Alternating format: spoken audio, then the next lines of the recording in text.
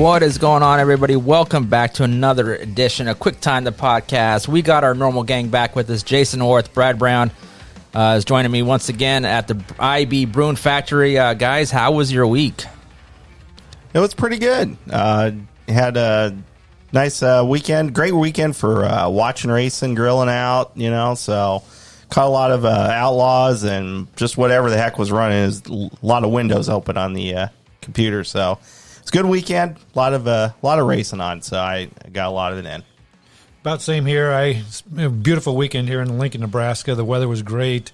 Hazy, foggy sky from the fires back west, but it was a good weekend. Got some yard work done. In the evening, I had flow racing. I had dirt vision. I was going all over looking at racing highlights, and just had a good time at home, relaxing and chilling, and having a couple of YB Bruin beers and enjoying the weekend. Yeah, Jason, you mentioned you were grilling. You posted a little Facebook photo of some wings on the grill, man. Failed to deliver. They looked amazing. Where the hell they at? Once I thought my race year was over, attending live races, but just out of blue, I got a wild hair up my ass and decided to take me up to Houston Speedway for my first ever race there, and I was not disappointed. What'd you think of the place? The racetrack, in any racetrack, it's dirt in a circle, basically, but the facility, man, it was top notch. We're not going to say his name, but the old owner, he definitely spruced up the place a lot. So Todd has a gem on his hands there. Doug Johnson running the place. It's a great facility. The track was good. Definitely going to go back. Yeah, it's a neat place. It's definitely on my list for next year. How many times did you count yourself? I'm counting from 1 to 20 on those billboards, seeing all those numbers out there. That has to be a little distracting, but I understand why they're doing it. They're trying to sell ads and so forth. But those big ass numbers out there, it's kind of funny. You see yourself counting to 10 or whatever every time you see in turn 1, 2, and 3, whatever. I noticed them, and I was trying my damnedest to not get them in the background of my photos, but it did not work out so well. Yeah, that facility is amazing, and now that Todd Coring owns it, I look for nothing but bigger and better things out of Huset's, and thank God it's back to Huset's Speedway, because that other name just did not flow very well. So glad that Todd has it, and Doug Johnson's going to do fine. He does a great job up there at Jackson. I don't think he'll do anything less than a stellar performance over there at Huset's as well. Yeah, I definitely got to thank Doug Johnson. I texted him on Friday night about 1 a.m. after they finished up. Be like, hey, Doug, I think I'm going to come up. Is there any way I can get on the media list? And he, responded right back and be like, yep, no problem. So, my shout-out is probably going to be Doug Johnson. And I also want to shout out the Nebraska boys, because they had a hell of a run up there both nights without Dusty Bollinger picking out the victory lane. It was all Nebraska boys in the IMCA class up there. Yeah, definitely a great showing by the group up there. Obviously, as we've seen, this is probably some of the best 305s in the country are racing right here. So good to see him go up there and represent. I was glad to see Jack Dover. I keep dropping his name on this podcast, but man, why wouldn't you? The guy does a great job. He just goes to the front all the time, and he didn't win either day up there, but he was right to the front, and he got second on the first night. And Shane Golobic just found the top side a little bit earlier than he did and went right around him. And then after that, they were pretty much neck and neck, and Jack stayed right with him. And so Jack had a pretty good weekend, even though he didn't get any wins. It was still a pretty good performance. Yeah, great performance by Jack. Finishing second the first night and third on the finale night. I guess from what I heard, the track took a little bit of rubber on that first night, and once Shane found that, it was just hard to get by him. So yeah, and you saw the video highlights of that, and yeah, that's pretty much what happened. They were all right on the bottom on a small track like that. I like to see them up on the guardrail, just hitting the cushion and sailing around the top. But that first night they were pretty much all on the bottom, and once they got settled in, it was pretty much over at that point. Yeah, definitely. When I got there, like I said, I've never seen a race there before. I've been there twice just to watch it rain, but going down there on Saturday, and I was like, I just wish they would just rip the lip the entire time. I mean, it's an awesome place. Yeah, when I always remember going in there. I went back to the old Mad Max movie with Thunderdome, and I was just reminded that's what it always reminded me of. Everybody's sitting on top. Yeah, it's tight, it's contained. It's a lot of fun. And because it's so small, I kind of like what they do. in this last weekend, the 305s unloaded and parked in the infield, and so the trailers were outside, and I believe the 360s were in the back outside the track. Yeah. I love that because as a fan, especially when there's downtime, you can watch the crews work on their cars. You're close enough to where you can see a decent amount of stuff going on, and so I kind of like that. And it's kind of close quarters there in that Huset's infield. I was there shooting photos once, and I was scared the whole time. But it's kind of, as a fan, it was kind of fun to watch all that happening during, especially in between races and so forth. Yeah, you mentioned that you were there shooting photos before. I was talking to Jeff Baisalma, another photographer, and he told me that this place is tough to shoot. And he was not lying. Did you find it, very hard to find angles and all that sort of stuff? Well, absolutely. And there's not very many places where you can stand where you feel relatively safe. And that infield is so full of people and cars and tow rigs and push trucks. And then you got the cars going.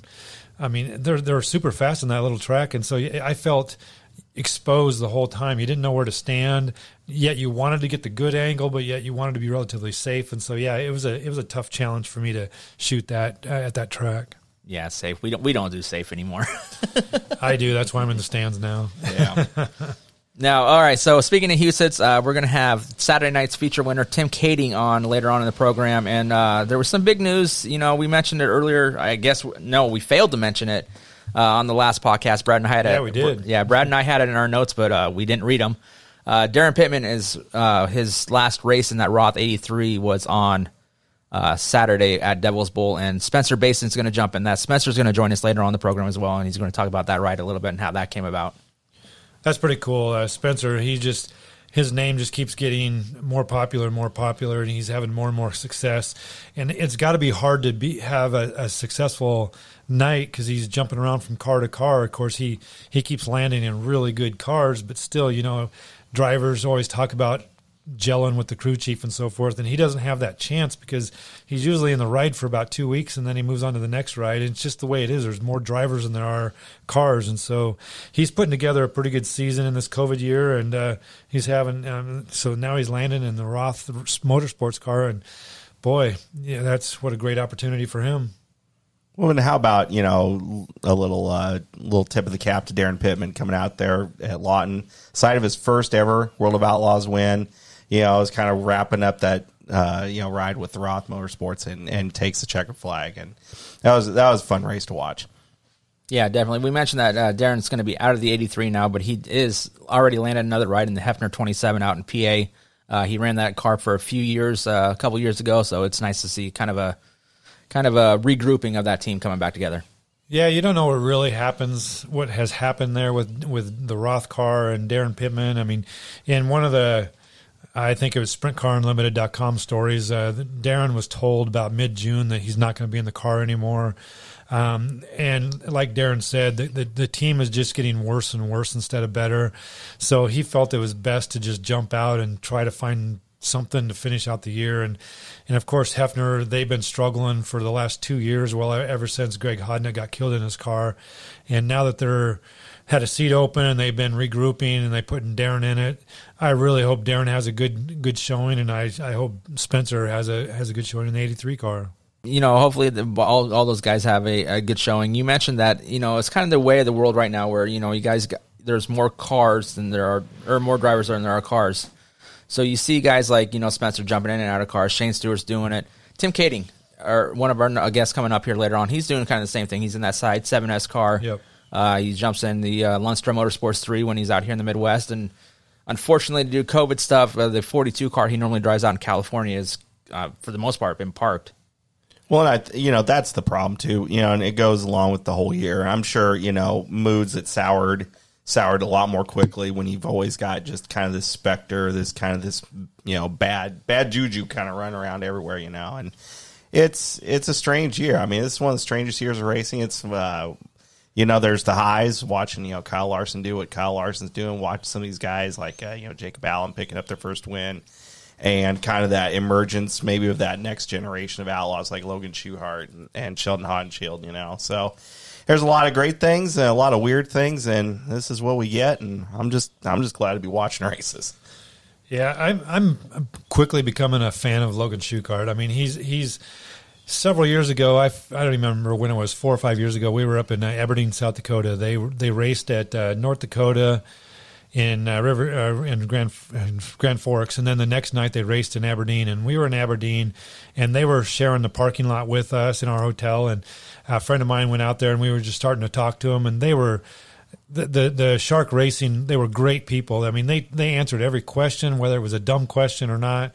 They took the time to just chat with us. And then by the end of the trip, my friend and I both walked up to Logan and gave him a $50 bill and said, good luck to you. And ever since then, we just kept an eye on him and watched him progress. And now he's grown into one of the top 3 or 4 drivers on the World of Outlaw Tour. And so to watch where he was, and the parts they just did not have good equipment. They were dropping out of a lot of races and so forth, to where they are now is amazing. And he's grown so much, and he's clearly one of the best drivers on the tour. And so now that Darren's leaving the World of Outlaw Tour, I think I found my new favorite driver.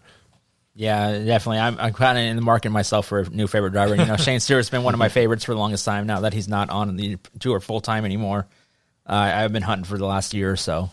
Well, and we're starting to see, we talked a couple weeks ago about Donnie Schatz. It just ain't clicking for him this year, and it's not.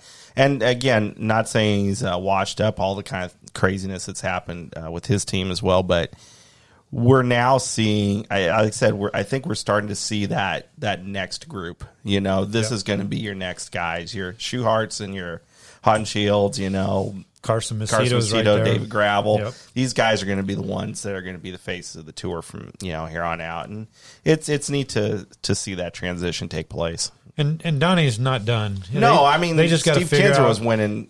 2005 was his last championship, Yeah. and that was when he was on the quote decline. They just got to figure out the Fords and get the crew chief situation all figured out, and with health reasons or health issues and so forth, and they'll be back. They just putting together a new motor from ground up is got to be really hard. So there's no reason to expect Schatz not to be back in prime form here next year. But there's no question the new faces are coming, and they're doing a great job out there on that World of Outlaw Tour. Yeah, definitely. The points battle now is already tight, but you mentioned that Donnie's he'll be back, and could you imagine if Donnie's on his A game now? You guys got guys like Sweet and Logan up there, running really well. The points battle and the championship, battle, in the years to come is going to be awesome to watch. I'm pretty excited about Sheldon Hodenschild too. It took him a while to get started this year. I don't know what the issue was, but they were slow to get started. But it seems like they found their groove, and he's right there every night, and he's exciting to watch. And so, it's going to be fun to see. I think there's 13 races left in the World of Outlaw season, and so I can't wait to watch the rest of the season. Yeah, and it's not, and again, not to keep harping on, Schatz not having success, but it kind of opened a door now to get guys not only, show that they can win, but get them in that winning mindset. And I think that helps your confidence. It helps your, as a driver.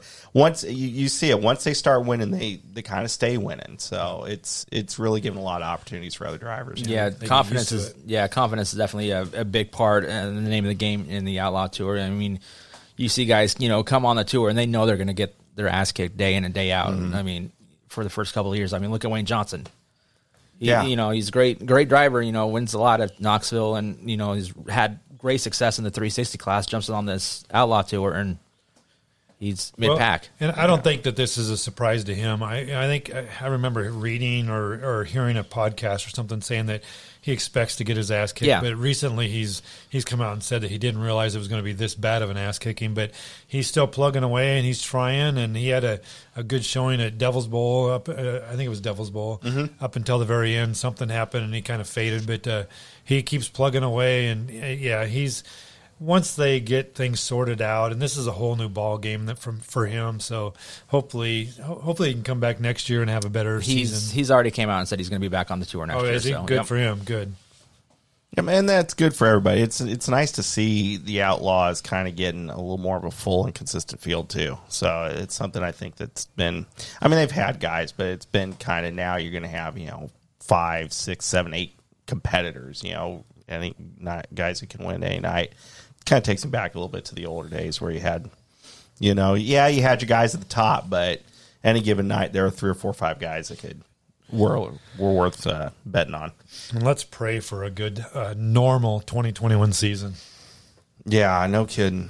Yep, that's all we can hope for right now. We kind of mentioned earlier that the season's winding down. I'm pretty sure I know the answer to this, but are you guys going to attend any more races this year, or are you pretty much locked and loaded on Dirt Vision and Flow Racing? I just got a notice just a little bit ago before we got on the air that my Dirt Vision subscription has been renewed for October, so that's where I'm going to be watching races. Yeah, I'm done. There's nowhere around here. I don't know if there is anywhere we're going, and I've been doing pretty good just sitting at home and watching the show. So Yep, for the most part, I think I'm done. I kind of glanced a little bit at the Power Eye schedule. I kind of want to go watch Trey. And speaking of Trey, he's out of that Mounts Motorsports 00 and landed a Team Ripper ride. So his first night out was cut short by rain, and the following night was also cut by rain. So it's going to be exciting to see what he can do in this Team Ripper house car.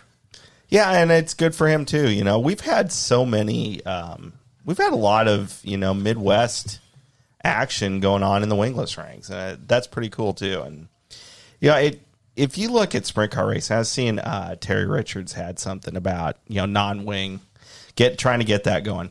And I'm sitting here thinking, there are if you want to run something in some sort of open wheel sprint car, open wheel car, midget, whatever, there's going to be 5-6 different options for you to do. So if you can't find any sort of racing that suits you around here, I don't know what else to tell you. I mean, make another class for you, I guess. I don't know. Run 283s or V6s. I don't know. Terry Richards posted something on Facebook earlier today about that Midwest Racing Association thing he's trying to get started.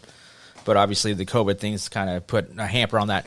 But he posted a thing about having an open track day. If you have a car, it's free to get in, or you can rent a wingless car, $100 for 10 laps. I want to know, does that apply to me? Can I go throw a $100 bill down and rip 10 laps in a wingless car? I think you can. The way I read it, anybody can go do it.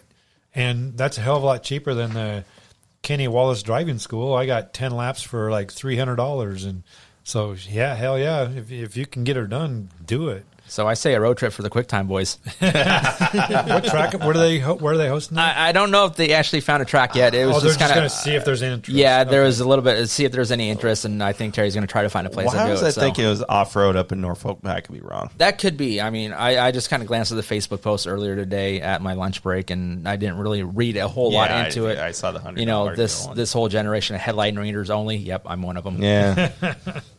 Yeah, ditto. 140 characters or less. Yeah. So with that said, we're going to take a quick break, and we're going to be joined by Spencer Baston talking about that Roth Motorsports ride.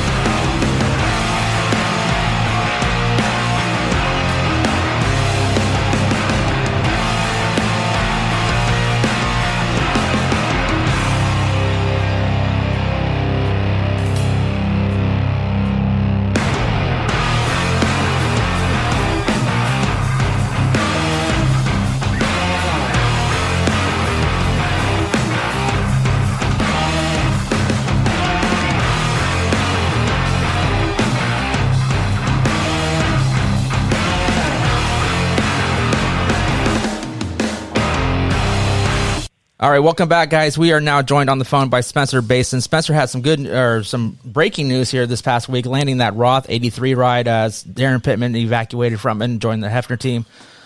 Spencer, how you doing? I'm doing well.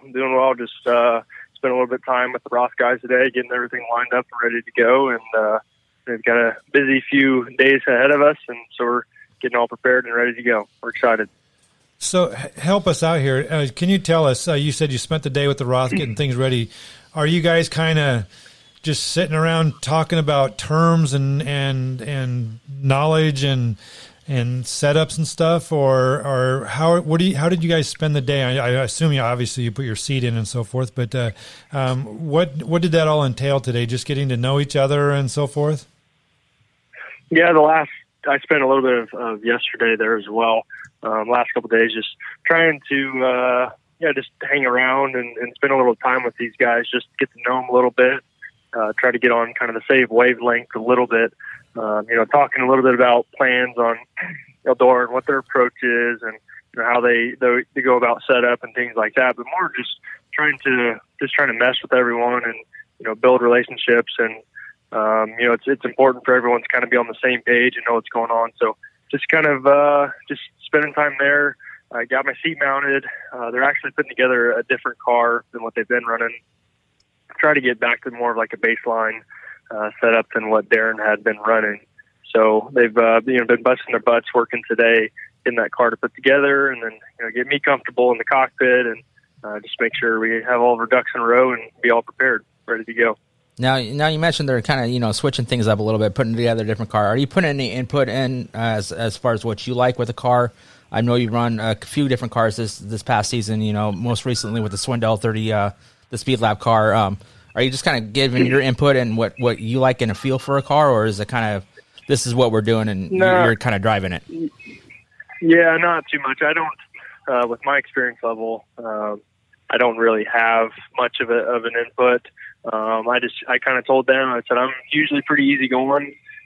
Let's just start with what they're comfortable with and kind of go from there. And, if it's a pretty standard baseline, that's probably something similar to what I ran before. So, I'm not really a picky guy when it comes to that kind of stuff. So, tomorrow night we'll kind of be able to tell where we're at and kind of go from there. I'm not really the guy to ever get out and start barking orders and telling them what to change and what we need. I'll just kind of keep them updated on how I feel and what I feel what could potentially make me better. If I'm down left and I need to be stood up more, or vice versa, or it's anything like that. So it's my job is to go in circles, and theirs is to figure out what it needs. So I do my best to give the most accurate input as possible. Well, the next couple nights you're going to be at Eldora, which is everybody knows is a super fast, high banked half mile track. How has Eldora treated you, and how have you done at Eldora over the years? It's definitely a technical, difficult racetrack. It's notoriously fast and has a big name just because of the excitement from the grandstands watching. They've done a good job at putting on the few good events they can this year, but I don't know. It's a tough place, and Darren has always seemed to have good speed in qualifying. So that's kind of where we're trying to build off of, is just qualifying is everything with this group. So I've ran okay there. I've never felt like I had a great performance, but if your car is good and you feel comfortable and confident, you have good potential to put together a really solid night. Yeah, definitely. Are you kind of like, what's the plans with this car? Or is it kind of like an audition for you for next year, or are you kind of locked in for an Outlaw Tour next year? Or kind of what's the plan with that? Definitely not locked into anything. With the situation that's been going on, they just needed someone to basically fill their last handful of races to finish the Outlaw season. There's going to be a lot of moving and shaking around in this the 410 wing cars at the end of this year. So there's going to be a lot of drivers up for hire, and if I feel like if I can get in and perform, I can at least throw my name into the hat with everyone else. So for right now, I'm filling the seat for them, and hopefully we can put together a good end of the year and just kind of see where it takes us. But really no plan, just past running the last Outlaw races. Spencer, obviously you've had tremendous success in a midget, and you expressed some desire to maybe kind of move on from that. What is 410 racing in your future, kind of like where Tyler Courtney was going, or is it something else, or is it just you're just going to go race whatever you can run and try basically hit what pays the best and those kind of things? What are kind of some of your maybe your short term goals in racing? Short-term goal was just to be competitive and compete. Feel like he kind of belonged, there for a while. Well, I started in midgets and, got going in that and had a little bit of success there. And so I tried to carry it over to the wing cars. And when I did that, I just felt like I kind of stalled out after that first year and struggled. And just, it's tough to be in a good piece of equipment. Swindell's car was always really good. And then, I tried to branch out past that, do a little more, and that kind of bit me. So just trying to bring it back to, making sure I'm in good equipment and doing what I can just to get out and compete. So this year, my main focus has been to run, good, fast, competitive cars. And I know I can get in and be fast. So, we did that with Bernie's car and again with Swindell's and, Tarleton's. We had a good start to the season. COVID kind of put a stop to that, but just making sure you're in a good piece. And, my short-term goal, I guess you could say, would be to just, stay competitive, finish this season strong now with the opportunity that I have, and just try to make the most of it and, see where it takes us next year. Well, you kind of touched on this in that answer. You started off strong with the Tarleton Racing machine and that beautiful black 21. And you got a win off of that with that group real early, and then COVID set in, and you just got a recent win with Swindell Speed Labs. A question that I have for you is the year before you were racing, and you kind of touched on it that you maybe not have had one of the best seats to run in. What kind of process do you go through when somebody says, "Hey, Spencer, we would love you to drive this car"? Do you is it the situation where if you don't have anything else lined up, you kind of got to take whatever's available, or do you kind of go through your mind and say, "Well, this car is not very good, but I'm going to try to get this car"? Or how do you process your options and figure out what car you're going to take when you don't have a solid ride coming up?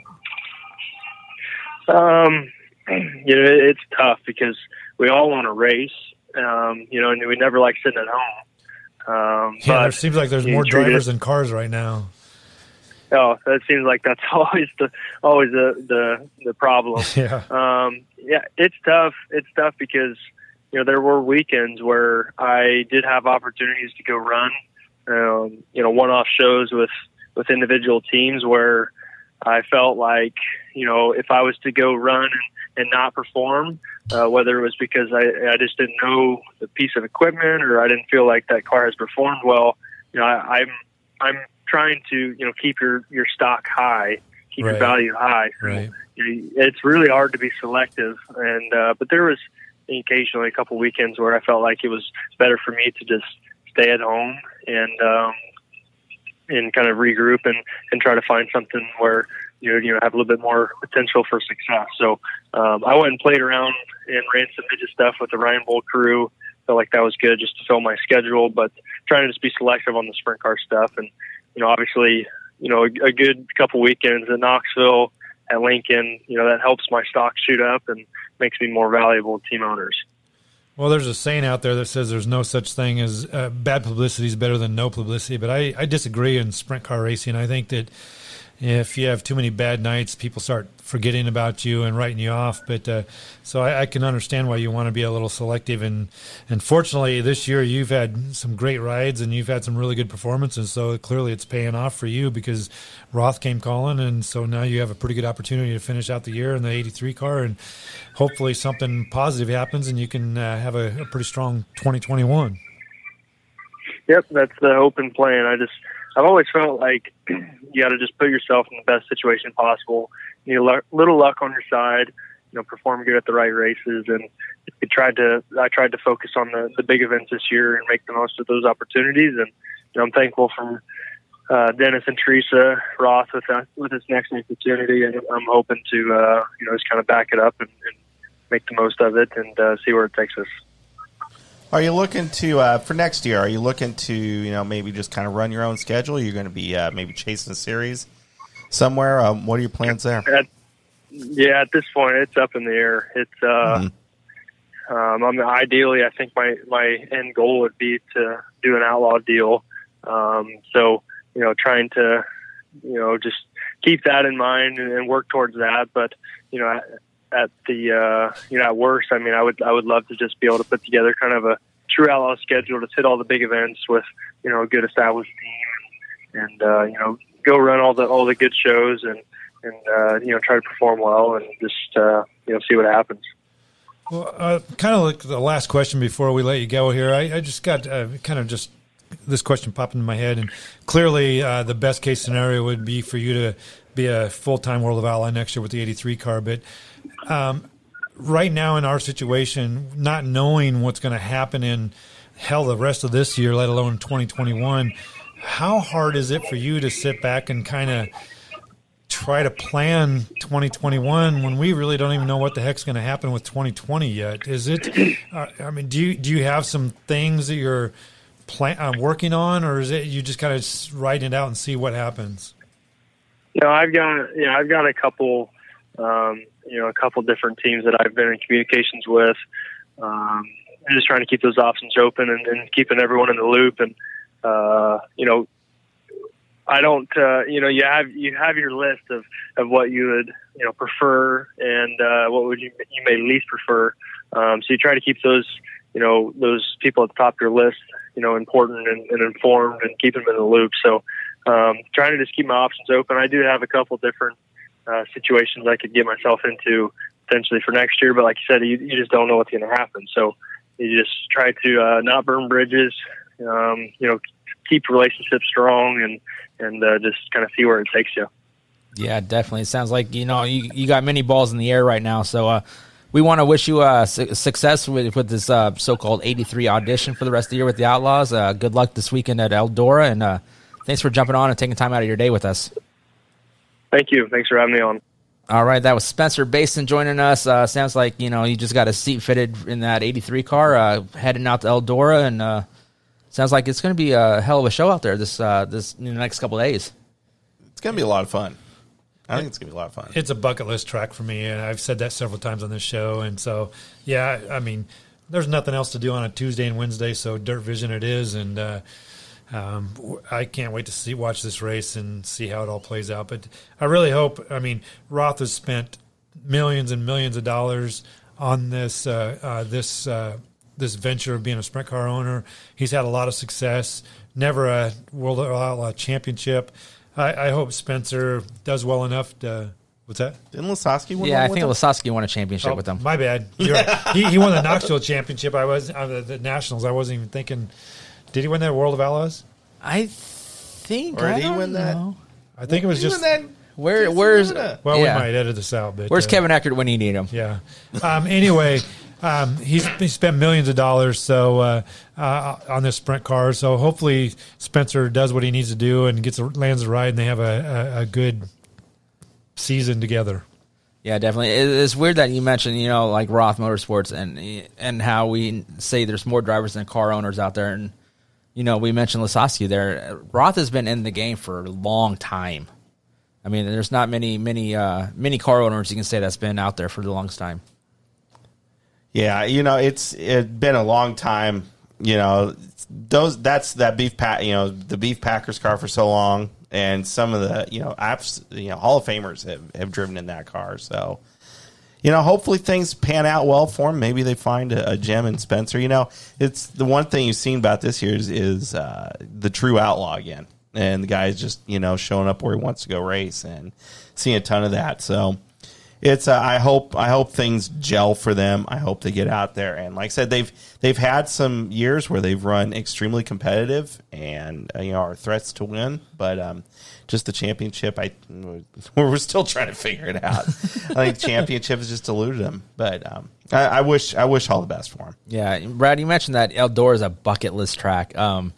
It's one of mine. What other bucket list tracks do you guys have while we're killing time right now?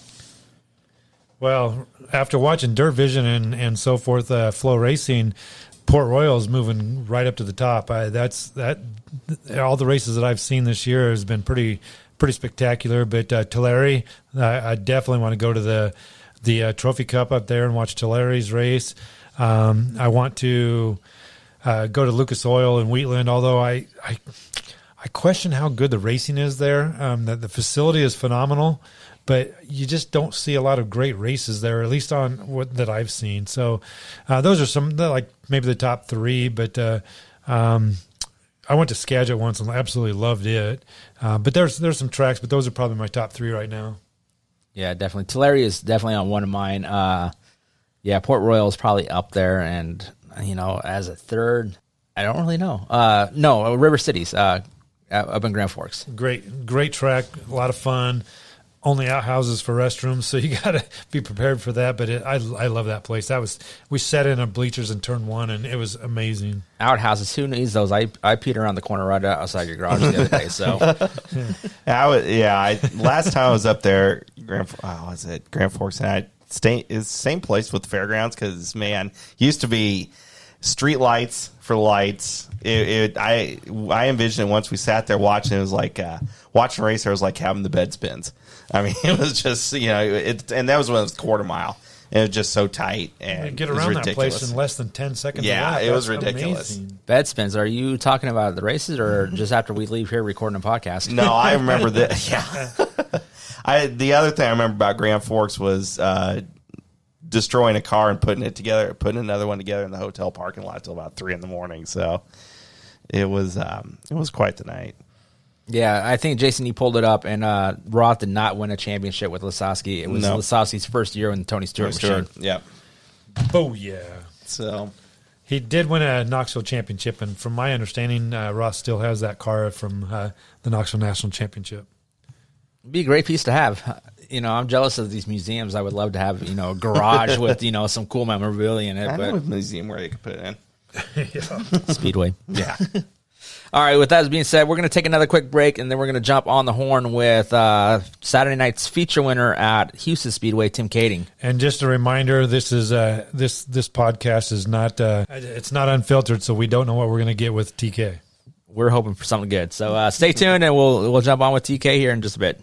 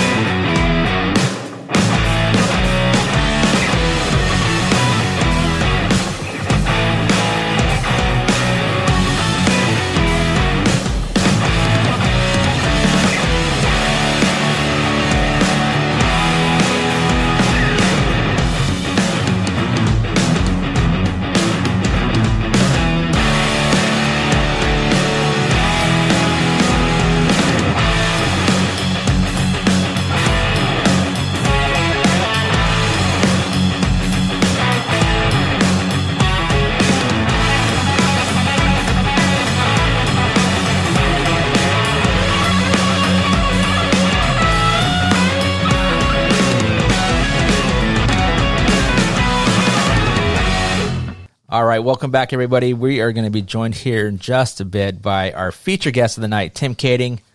Looking for a great interview from him. You never know what you're going to get with him on the phone. Yeah, definitely one of the most exciting characters in sprint car racing. Definitely having a fun time every time he's around on the racetrack. Yeah, and I think since his son was born, I think that he's more about having fun. I mean, he still wants to win, but he's more about having fun and just kind of enjoying his time instead of being so focused on winning a race. Yeah, definitely. So we'll see what he has to say and, kind of recap his feature win at Houston's and kind of talk about having fun, and hopefully we can get some good stories out of him. Yeah, for sure.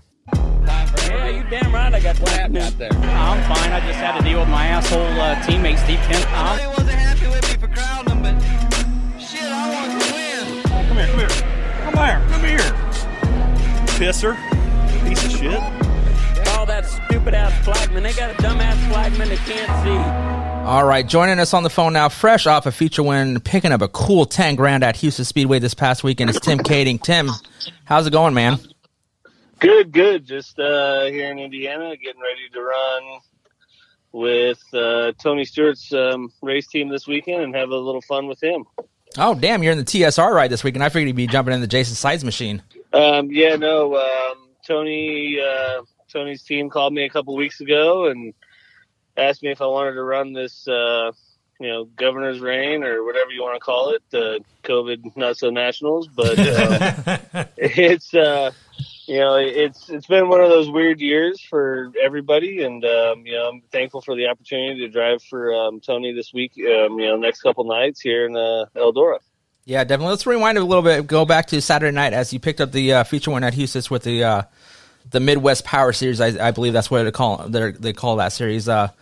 Just talk about your night over at Houston. I made the trip up. It was my first ever visit there, and I was impressed with the facility, the racetrack. It was a great time. Obviously, you had a hell of a time, picking up that $10,000. Yeah, we've run Houston's for quite a few years with Dave Lunstra, and when it got taken over and turned into Badlands, it was another successful year for us. And then they've been shut down for a while, but to be able to get back to, needless to say, my home away from home the last 5 years of my life was awesome. We put ourselves into a great spot in the heat race, made and took full advantage of that situation. Went from there, drew the number one pill, and that was about all we wrote. We cruised around, had fun. We tried a lot of little things that we needed to get our car better, and it worked. And I got to thank Dominic and Gary Selzy from Selzy Enterprise. They lent us a motor, and we were able to go out and race. I felt bad that Dom blew his motor up in the heat race and offered to take mine out, and he said, "Nope, we're going to let you go for it and have some fun." Well, you can't argue with that. What's been a crazy year here. You're kind of running that sort of that true outlaw the schedule, as it were. How is it jumping from one car to a different car? And like you said, now you're going to hop into a Tony Stewart racing car. What's you've been running for a long time, but what's the kind of mindset that it takes to do something like that? I know some guys, they've got to gel with their crew and kind of stuck with them, but how do you adapt from different ride to different ride, getting along, things like that? Being in racing as long as we have, I've got a decent relationship with mostly everybody out here that's still old school, if you want to call it. Us older racers tend to stick together, but I've known Ricky Warner and Jason Sides a long time, and it's all about enjoying the moments, especially with the way this year's been. It's not been the greatest year for me racing. We've had a lot of decent luck, but a lot of stupid things happen at the same time. So, to be able to gel with somebody, you have to understand what they want out of a race car and what you want out of the race car at the same time. And if you can get that to work, it's going to be successful. We've jumped in and out of a car, here and there, and different cars almost all year. And, I built brand new cars to race back home in California, and I've raced them 4 times. So, it's definitely not fun. My seat looks like Swiss cheese, but it's definitely getting lighter because the older you get, the more pounds you hold on to, and you got to figure out a way to get the car lighter. So might as well drill some extra holes in the seat. Well, you've been a driver for and I apologize, I don't know the team name, but the 42 car in California. You've been the driver for them for the last several years. And did that kind of take a hit just because of the COVID thing, and California's not really racing a whole lot, and so you had to venture out towards the Midwest and so forth to race? Yeah, it did. We were a 360 team for the last couple of years, and we had to, I wanted to support the King of the West NARC series out there and get more cars and get it more competitive. And with the COVID, with lockdown basically is what we call it.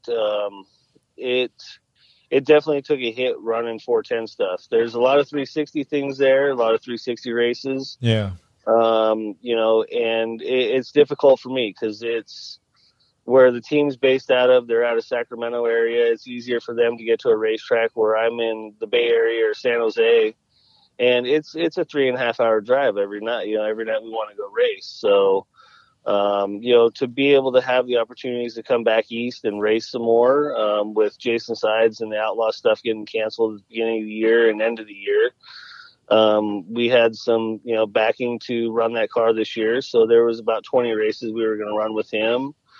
I think I had 10 races slated with Dave Lunstra this year. And, with the Tony Stewart thing coming up, the Adam Main car that I ran at 360 Nationals were opportunities that I had going, but, not with Tony, but with the other stuff. And, I've been trying to add races as I can go, and it's difficult being in California. So being in the Midwest, thankful Dave Lunstra has put up with me for 3 months or so now. And, I don't know how he does it, but I think he just closes the door and walks away most of the time. But, he just looks the other way and lets me have fun and live my life up there, and it's been awesome. I've had my son come up there a couple times this year to get away from all the crap in California and let him be a kid and not have to wear a mask or gloves or any of that to go to a park.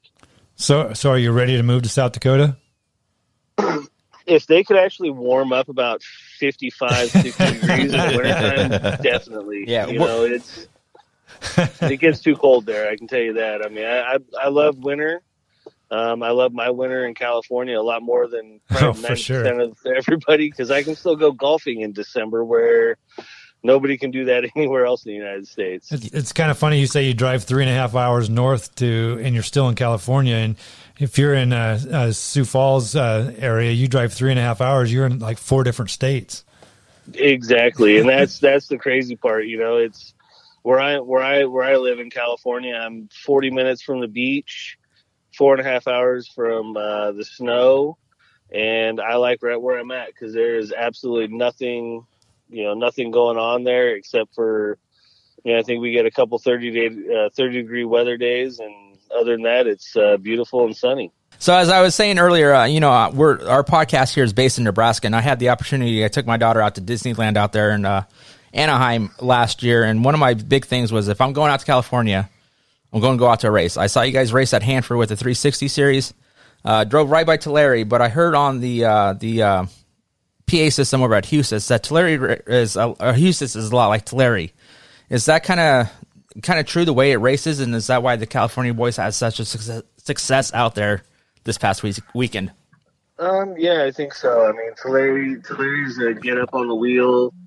You want to hang on, kind of like Huset's. It's a little bit wider of a racetrack at times, but Tulare is one of those things where you can beat the fence down and carry a lot of mile per hour, and Huset's runs pretty much the same way, which is kind of nice for us California guys, because most of the stuff back there is a lot bigger than what we have. Tulare and Hanford, Calistoga are about the 3 biggest tracks we have in California. Yeah, definitely. I would expect the Eagle Raceway. I know you raced there a couple times with the Outlaws.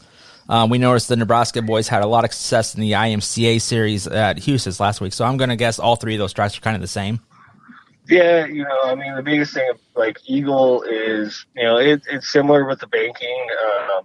It's probably got a lot more banking. It's probably like racing the fence or the hill at Placerville.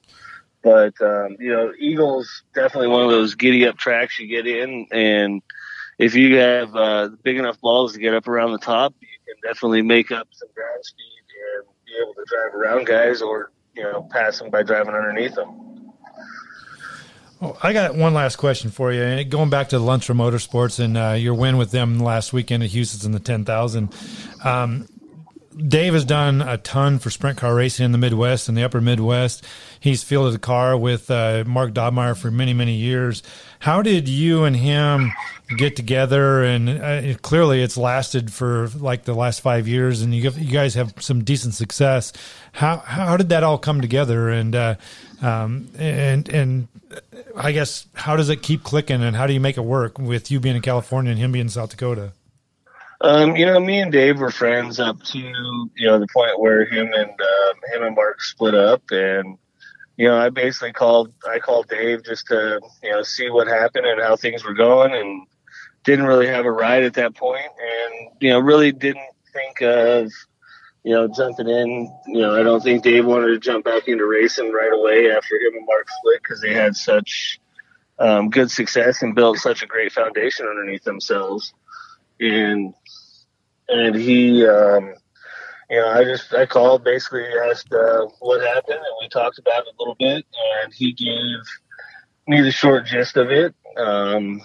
Didn't really think he was going to start racing again anytime soon. And he called me a couple months later and, offered me the opportunity to come up there and race for him. He wanted to run around there and have some fun.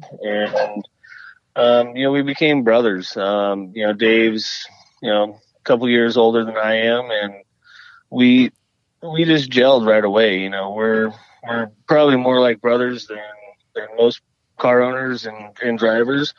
But we understood what both wanted. We both wanted to win. We both wanted to have fun doing it again, racing, and not get too stressed out about it. So it was, I think, a perfect opportunity for the two of us to gel and work. And it's become a lasting friendship more than it has anything.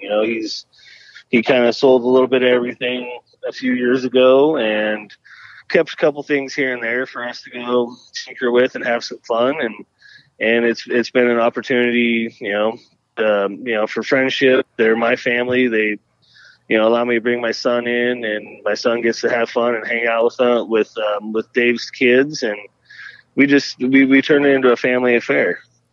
Well, you touched on a couple things that brought me to my next question. One is that you guys it seems to me from the outside looking in, I haven't talked to either one of you in several years, so I have no idea, but it seems to me that you guys are at the racetrack to have a lot of fun, but you are still focused on trying to win a race. And so that clearly, in my opinion, it looks like you guys are having fun and you are winning races and you're being successful. But being brothers, I guess that can be bad and good, can it?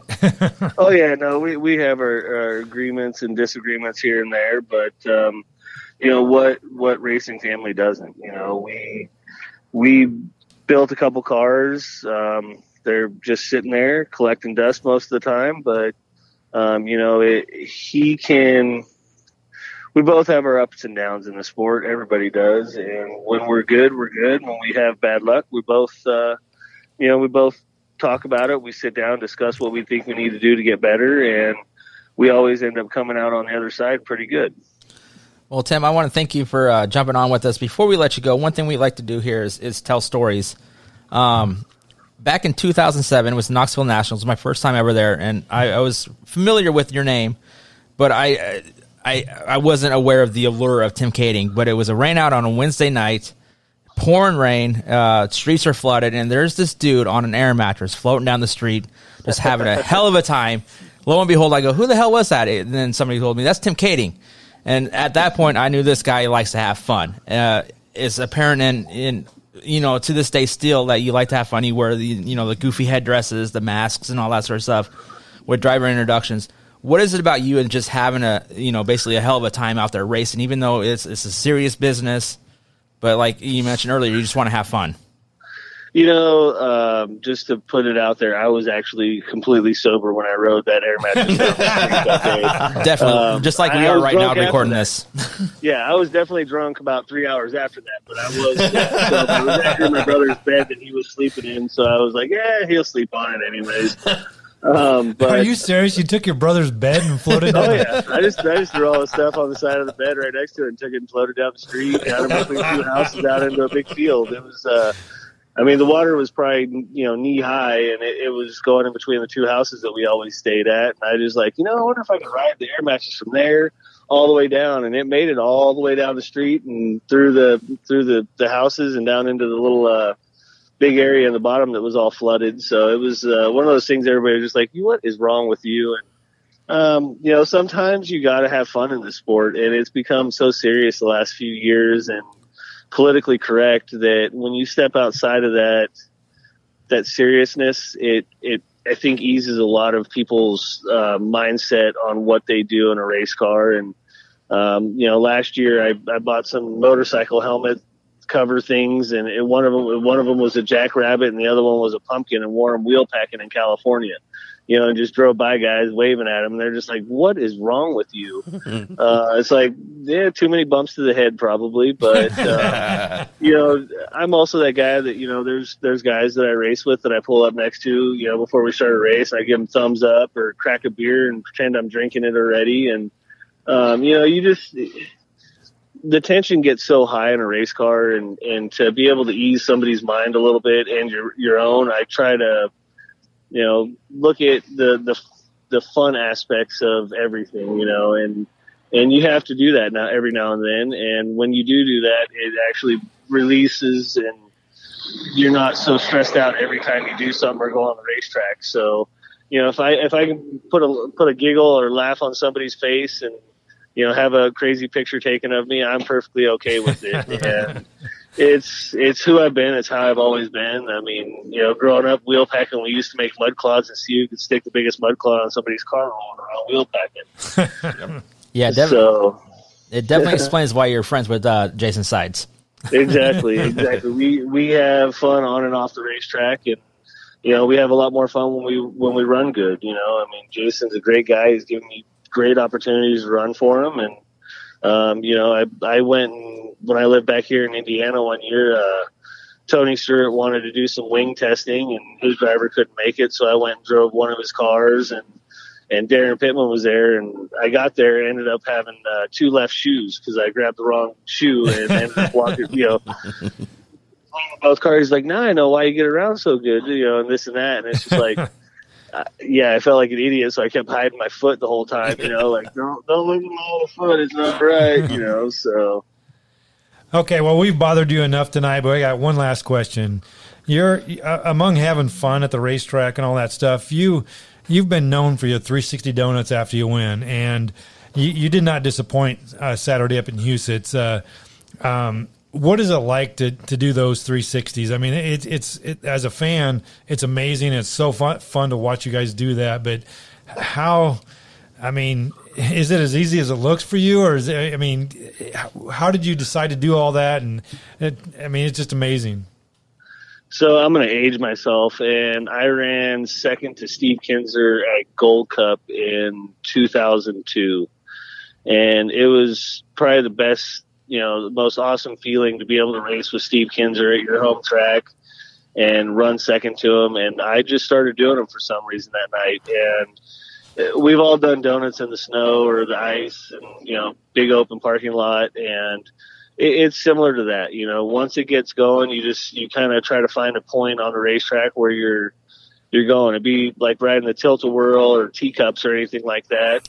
And, once it starts going, you pray you don't hit anything and or anybody, but that's why I try to not do them near anyone anymore. But it's something that's that and doing wheelies, like we see guys get out of cars and they just stand on the top wing, and you don't get to show enough emotion by just doing that. And when we're able to do and show a little bit, it's something that, the fans get a kick out of. They love it.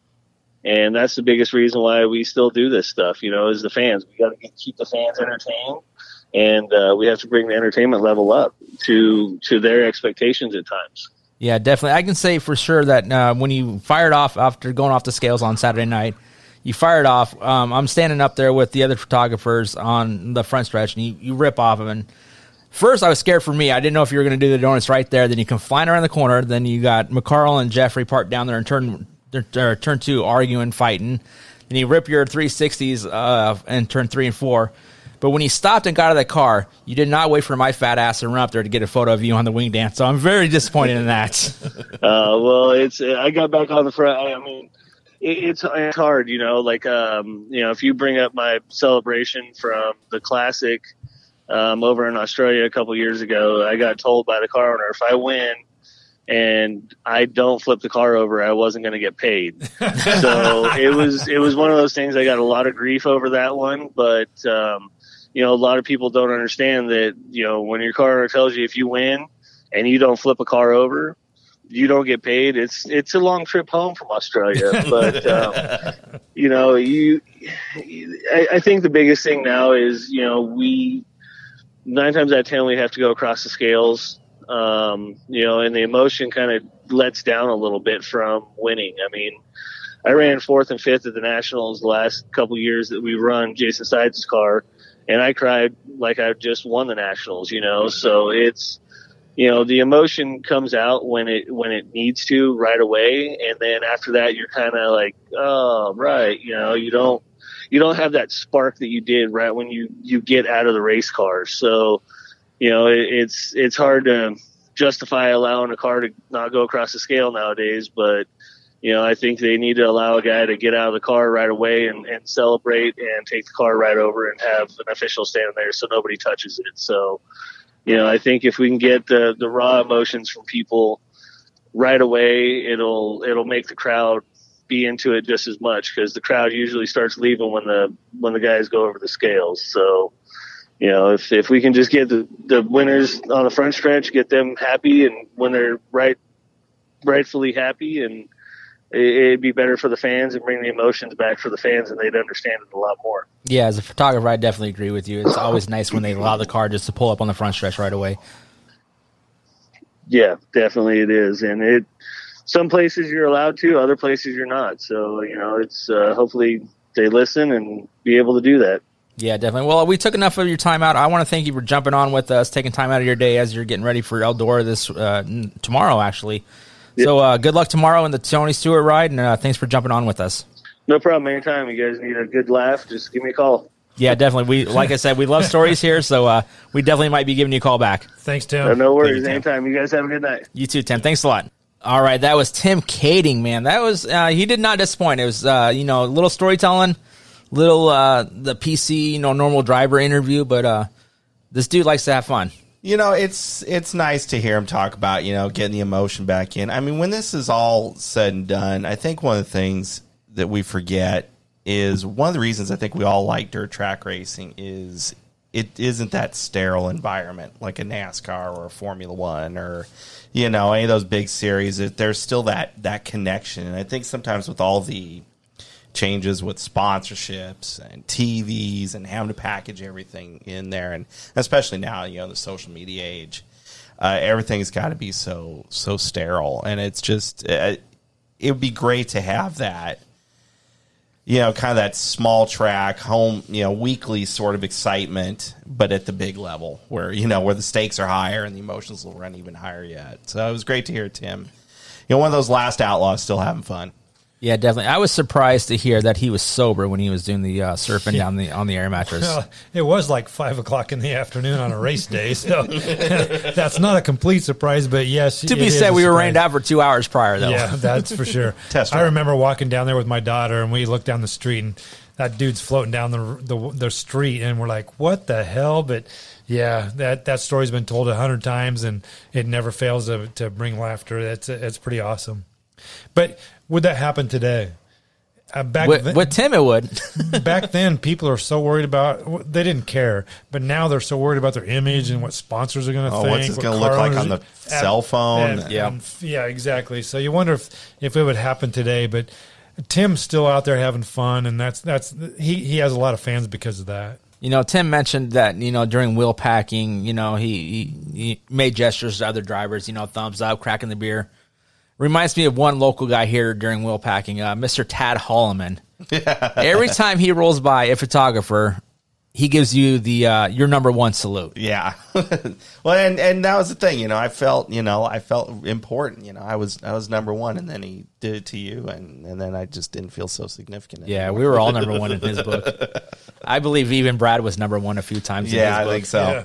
I remember even back further when Midwest Speedway was going on, there was some wheel packing going on, and I remember Don Dowd Sr. and Eddie Bowes going down the front stretch, and they were throwing mud clods at each other, and I would just it was hilarious that they would do that, and clearly they were in their wheel packing, so it's not that big of a deal, but they're competitors on the track, but yet they're still friends, and so to see those guys picking mud off their Nerf bars and throwing it at each other, I thought that was hilarious.